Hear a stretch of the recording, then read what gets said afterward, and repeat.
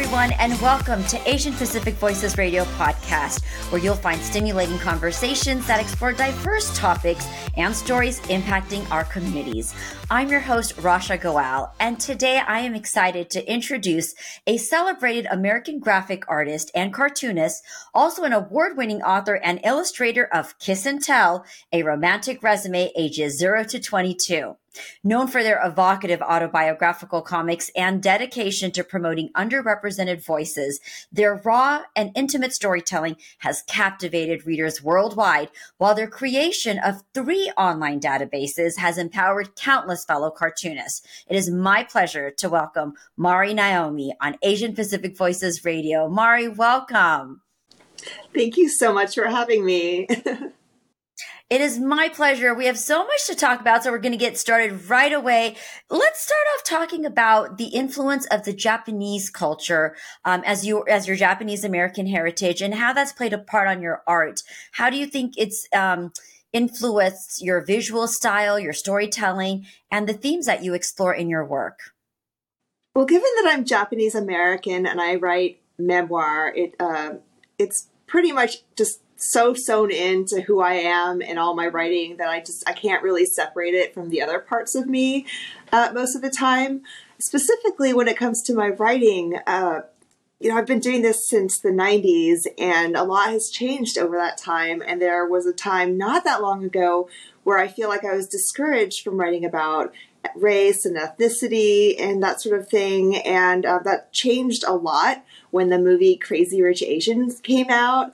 And suddenly that's all people wanted me to write about.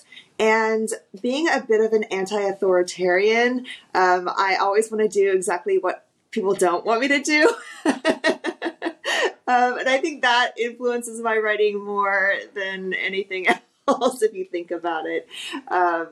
But it's woven in there. I can't get away from it. Visually, I honestly didn't grow up with a lot of influence besides my mother, who's Japanese, and her aesthetic style. I don't think that things like manga and anime have anything to do with my visual style. I'm more inspired by the American Underground comics, and just things that have grabbed me along the way. Artists, from forever ago. Edward Gorey was someone that I really loved my entire life. So it's really all over the place. I'm very fusion. That's my answer. I love the fusion. And I think that fusion has helped possibly create all the diverse work that you've created, because you have a lot of different themes that you explore. Let's talk about I Thought You Loved Me, because now this one delves into the complexities of identity and relationships, and you focusing on a lost best friend. Share some insights onto why this theme was relevant and important for you to share, and were there any specific moments that were very touching for you that you wanted to really convey to the audiences? Well, I Thought You Loved Me. This is my 9th book, and I think it's my 5th memoir, and it was very differently done than my others in that I used collage and old memorabilia, photos, prose, and comics to tell the story. I think I used these specific things because recently, with the invention of the iPad, which is what I'm talking to you from right now, collage has become very accessible to me. It's a lot easier to take my own photos and scale them, etc., and just play around with it. But the concept of the book it's something that I've been brooding on for just decades. This friend I had in my formative years, I lost her friendship, and I just never got over it. And we stopped being friends in my 20s. And by my 40s, I thought, I've got to get over this somehow. And I tell people if I'd had a therapist, this book wouldn't exist right now. But since I did not at the time have a therapist, I was sort of working out my own stuff through the book. And by the time I was writing this book, I'd written another book called I Thought You Hated Me, which was another female friendship. And that was It's a very different book. I regret naming it so similarly. But for a long time, I've just felt like friendships were not something that were explored enough in media, but they're so important. I mean, so much media just really focuses on romantic relationship or familiar relationship, but friendship is so important. And I decided to be the change I wanted to see in the world. And amazingly, I've been reading all this great friendship literature lately. So I'm happy to see that this is something that's changing a little bit, but part of it is I just really want to write about friendship. I wanted to get over this friend. And that's why I wrote the book when I did. As far as anything like surprising moments, I was writing the book as certain events were unfolding. And well, there's some twists and turns, and those are the surprising moments, but I don't want to give any spoilers in case anyone wants to read the book. Love it. I have to ask you though, so do you feel in writing this book at this moment in time, were you able to have closure with that friendship? Yes and no. I don't believe that closure is a real thing completely, but yes, I'm really glad I wrote the book. But I don't feel that writing the book was what gave me closure. But read the book and you'll see why.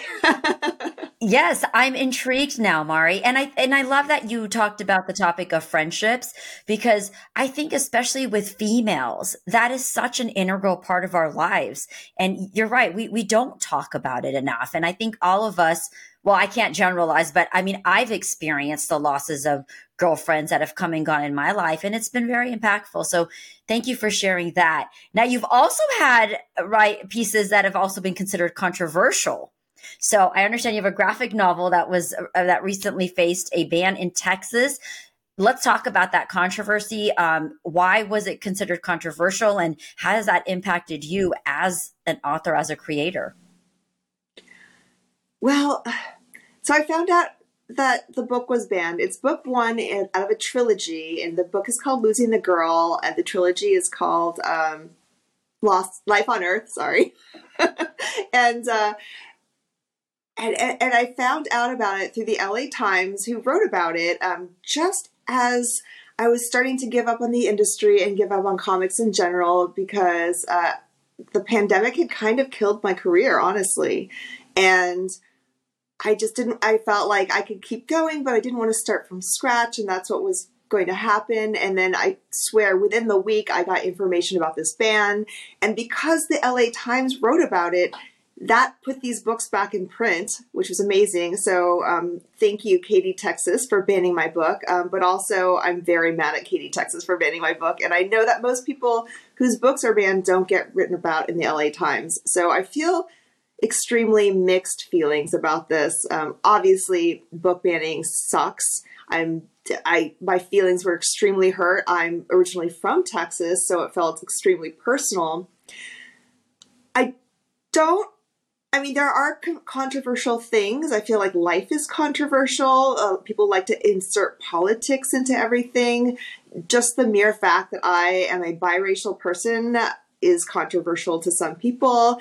The fact that I am non-binary, the fact that I am attracted to all genders, that is considered controversial. Just who I am, which I feel like has nothing to do with anybody else, that is controversial. According to the LA Times, my book was banned for queer content. Ironically, there is no queer content in book one. Those all appear in book 2 and 3, the books that were not banned in the series. So I couldn't tell you exactly why the book was banned. It's possible she just Googled my name and saw that I run the queer comics database, cartoonist database, and thought queer comics. But I don't know. There is an interracial relationship in there. There's an abortion in there. There's indications of very awkward sex in there. So I don't know. It could be anything. But according to the LA Times, it was the queer content. That's interesting. And speaking of queer content, your databases, cartoonists of color, queer cartoonists, and disabled cartoonists. they aim to amplify underrepresented voices in the comic industry. And I don't think this is something very common that we see. So what inspired you to create these resources? What impact have they had? And maybe what kind of reactions have you received from artists? So it was at the end of 2014, and I was doing some research for an article where I was looking up cartoonists of color, and Google gave me absolutely no information. I had the friends that I'd made in the industry over a period of years, but that was maybe a dozen or a couple dozen people, and I knew of maybe 30 or 40 people, but I really wanted to know more. And when I was unable to find anything, I went to social media and just crowdsourced. Soon, I had over 100 names, and so many names that I had to put them in a spreadsheet to keep everyone sorted. And after a while, I thought, wow, there really should be a database of this. Why isn't there a database? And then it occurred to me that I had the information, and that became my responsibility to put that online. And thus my life was ruined. Just kidding. But today there are thousands of people in the database, and it's just something that I just kept going with. After I did the cartoonist of color, once I had it figured out, I thought, okay, well, I want a queer cartoonist database. And in 2018, I started a disabled cartoonist database. I am not disabled at the moment, but I have friends who inspired me that I thought, well, this should really be a thing. And that's why I do it. I don't make any money off of it. I don't farm anyone's information. Like, this is all just something that I do to be nice and put good stuff in the world. But it's very frustrating to me when people say, why is your panel made of all white men? And they say, well, there's no woman cartoonist, or there's no cartoonist of color. And, originally I did this so I could just put it on a plate and say, yes, there are, here they are. And here's their contact info if you'd like to invite them on your panel, etc. And that's exactly what's come out of it over the years is people having just a card, the ace to pull down on the table and say, yes, there are cartoonists of color, here they are. And from what I understand, now it's really hard to quantify, what it's done, but I have heard from people pretty much every time I do any kind of public event, someone comes up to me and says, like, look, I got my first book deal from the databases, or thanks for the databases. I've populated my bookstore with people in them. I mean, and, it's super heartwarming. It was a whole lot of work, but just every time I hear something like that, I think, okay, well, I could do this for another year. Or another year. So it's almost been 10 years. And I say that I'll keep doing it until I either run out of money or it doesn't need to be done anymore. And hopefully I don't run out of money, and I don't see it ending anytime soon, unfortunately. Mari, that just sounds so fulfilling to me. Like, I can imagine if I was in that space. I mean, what a beautiful resource to have, especially creating something that isn't out there and really helping artists across the board. So I thank you for creating that. I'm excited to check out the databases even more. I think it's incredible what you've created. So thank you for that. Thanks. How do you envision, of course, how do you envision the future of representation in the comic industry?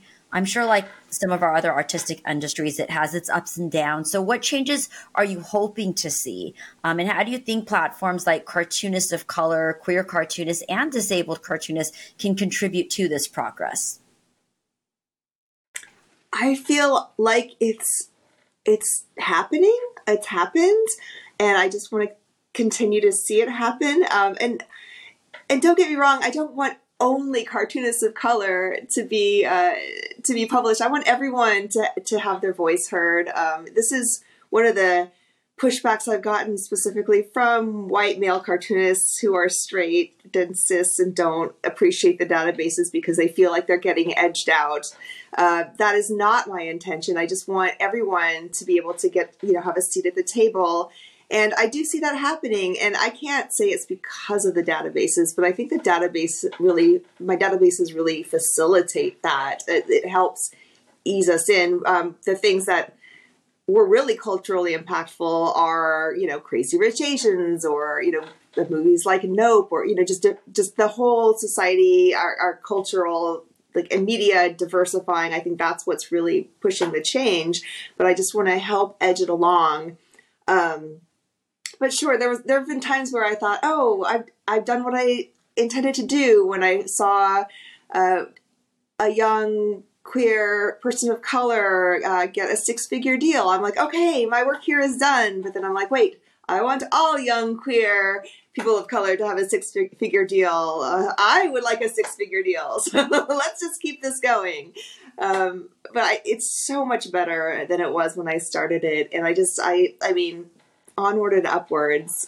I just want more comics in the world, and I want it to, honestly, to be easier to find other comics, and I think databases are a way to do that, because you can look up genres, you can look up kinds of people that you're interested in following. I mean, there's so many ways, and I feel like publishing as an industry is kind of a mess, but I think community is going to save us, and things like databases or anything that can connect us, especially when there aren't ulterior motives, such as, billionaires buying social media sites up, anything that's really out there for the community and not to benefit one specific person or a small group of rich people. I think that could only be helpful. Yes. But we all Mari, have to preach. do this together. Preach. And it's about community. Absolutely. Like you said, I have to jump back and ask you about Turning Japanese. That's another memoir of yours. And you kind of went and shared your experiences with the adult entertainment industry. So was there any in San Francisco? So what made you decide to share this? Did you have any reservations along the way? Well, this is a memoir I started drawing in 2009, and it was originally published in 2015, and it just got re-released through Oni Press. So this is kind of an old work, and honestly, the work itself was, I guess it's adult entertainment. I worked at Hostess bars in San Jose and then in Tokyo, and I wrote about it in this memoir. And the memoir is also about me trying to connect with my Japanese roots, which I felt very disconnected from growing up. And the kind of challenges I got when I was doing that is I did want to, at the time, talk about my ethnicity more and just the race aspects and cultural gaps, and I didn't feel like that was very welcome in the publishing industry at that time. I feel like it's a lot more people are a lot more open to that sort of thing now, and so now it's like a great time to re-release it. I feel really lucky that it's getting a re-release. Honestly, I had no reservations about writing it because I was young and carefree. I didn't know that the world could stamp me down yet. Just kidding, I knew. And but when I took the job hostessing, I didn't write comics yet. I didn't know that I wanted to do memoir yet, but I thought it was so interesting that I thought maybe I'll write about this someday. And that was just an impetus for me to try something new and interesting at the time. But I thought I would grow up to write novels. So I love that you were able to share that and that you're honest. In fact, your work has been described as unflinchingly honest. So how do you balance the need of honesty versus how much you want to share in your storytelling, and then thinking about the potential impact that it could have on the readers or people that are plugging into your material? I don't know how honest I am exactly. I mean, as a person, I never lie. And in storytelling, you have to do quite a bit of backbending to protect the people who are in the story. But my general feeling about when I'm writing about my life, when other people are involved, is to tell my secrets and protect the secrets of others. sometimes those secrets intertwine with my own, and I have to make a judgment call. And sometimes I've messed up and I've told too much. And but the problem is there is no right and wrong when it comes to writing about other people. And I've had numerous occasions where I thought I was going too far, and I wasn't, or someone said, yes, sure, write about this. And then 10 years later, they were upset about it. But then 5 years later, they were fine about it. So, people's feelings about that sort of thing can fluctuate. And my takeaway as someone, I'm turning 50 in a couple of weeks, and like I've been doing this for so long, my takeaway is that don't think about it. And if they're still important to you, show it to them before it goes to print. And if there's problems, work it out beforehand. But just be mindful. I obviously don't want to hurt my mom's feelings. And so with her, I'm very careful, and she's extremely private. And so before I write a story about her, I always, before I put it out there, I always show it to her and say, Mom, is this okay? I just want to be nice to people. Well, that's a very kind thing to do. And happy early birthday, by the way. Thank you. I want to ask you also if you could talk to us a little bit about the creation and significance of the Stop AAPI Hate mural that you created in Garvey Park in Rosemead, California. What was the message that you were aiming to convey through this project? So Task Force, which is the person who hired me to do this job, they reached out to me through a person by DM on Instagram. And I thought I was being scammed. It was in the middle of the pandemic. There was no vaccine out yet. I was in the middle of a horrible situation that I'm struggling to write about now. And I thought I had a Nigerian prince on my hands. But also I was like, sure, I need the work. So for the course of a few weeks, I was talking to this one person who I didn't know whether she actually existed or not.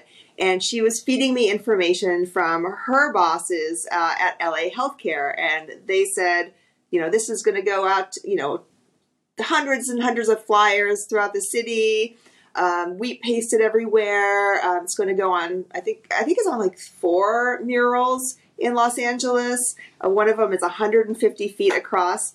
This all sounded like BS to me, but I thought, okay, well, I need the practice. Why not? Maybe it's real. And I believe she said, we want to end racism. Can you help us make a comic that'll help end racism? I'm like, sure, that sounds easy. And they wanted to get the word out about it. It's called 211, which was basically just a number you could call to report hate incidents, not hate crimes, but hate incidents. So those were my objectives, was to end racism and get the message out for this 211 thing, which sounded amazing.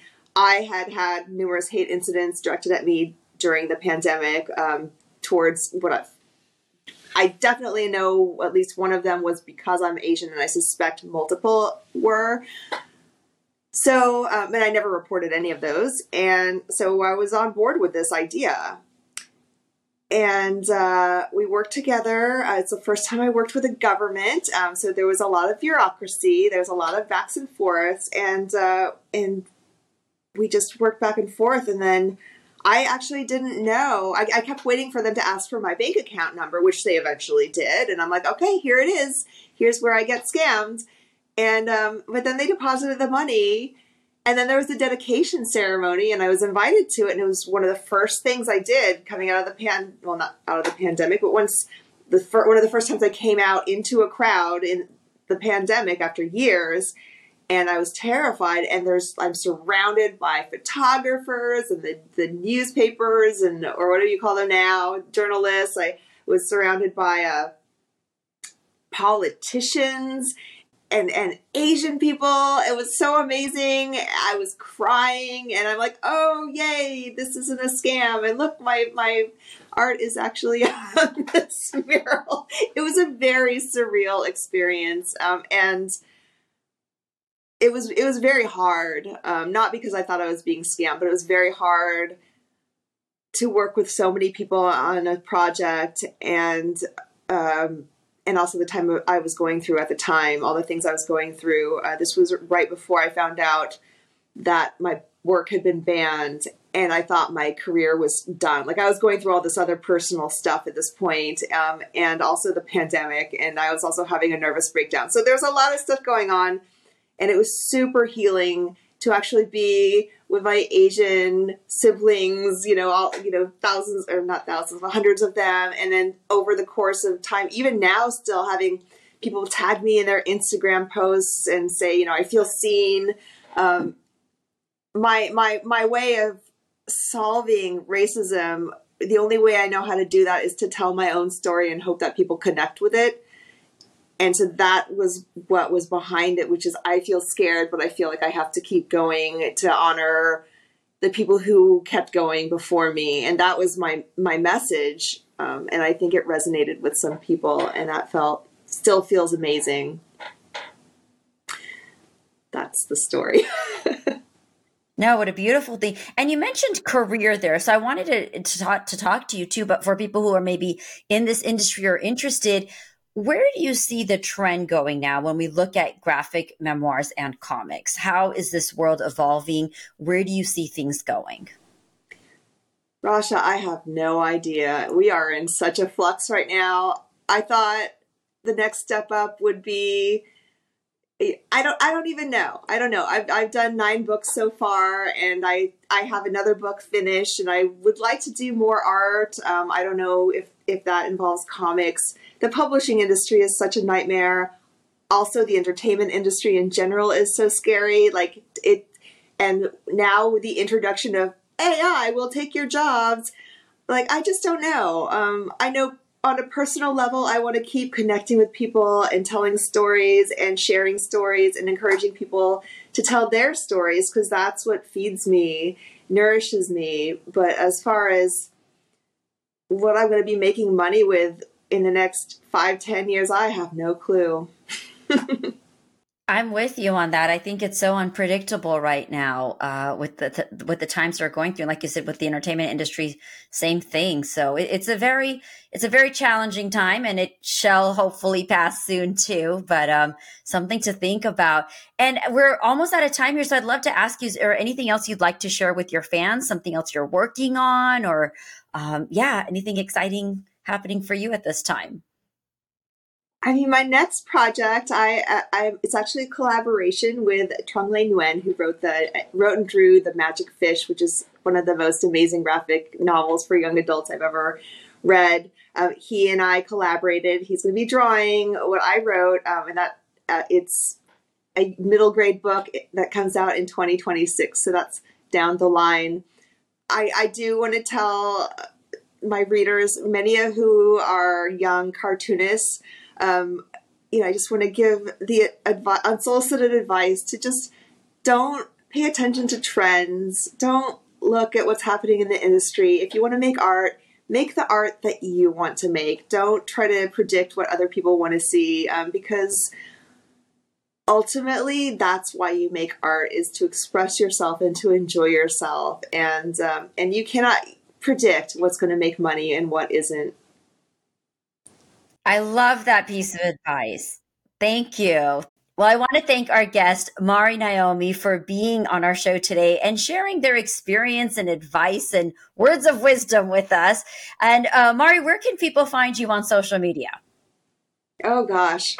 That's the question of the century. I'm most places right now except Twitter. But really, if you want to support me, I'm on Patreon under Patreon/Mari Naomi, where I show works in progress, and I have almost daily diary comics that I've been publishing since 2014. And that's a great way to connect with me, or my website, marinaomi.com, where you can also find links to all my databases. And if you identify as a cartoonist of color, a queer cartoonist, or a disabled cartoonist, you are more than welcome to submit your information. I approve them all, but I approve almost everything, unless you're just, not a cartoonist of color and you're trying to sneak in, I won't approve that. But please join us. Please join the community, and you can be contacted by people or not, but just like add your name to the list so that people know that you're there and that you can inspire other people, or you could gain fans or peruse the databases so you can find new people to connect with. That's what I have to say. Thank you. Well, there's lots of places that they can connect with you on. Thank you for joining us today, Mari. Thank you so much for having me. And now we'd also love to hear from you, all of our valued and devoted listeners, about any suggestions you may have on future guests or topics. Also, don't forget to subscribe to the podcast, as well as follow us on Facebook, Twitter, Instagram, and YouTube. And remember, Asian Pacific Voices Radio is produced by Asian Culture and Media Alliance, a nonprofit that empowers our Asian and Pacific Islander communities with a voice through media arts. If you'd like to support our program, please do visit us at AsianPacificVoicesRadio.com. Once again, I'm Rasha Goel. Thank you so much for joining us, and don't forget to join us next week for another thought-provoking Asian Pacific Voices Radio. Have a great week.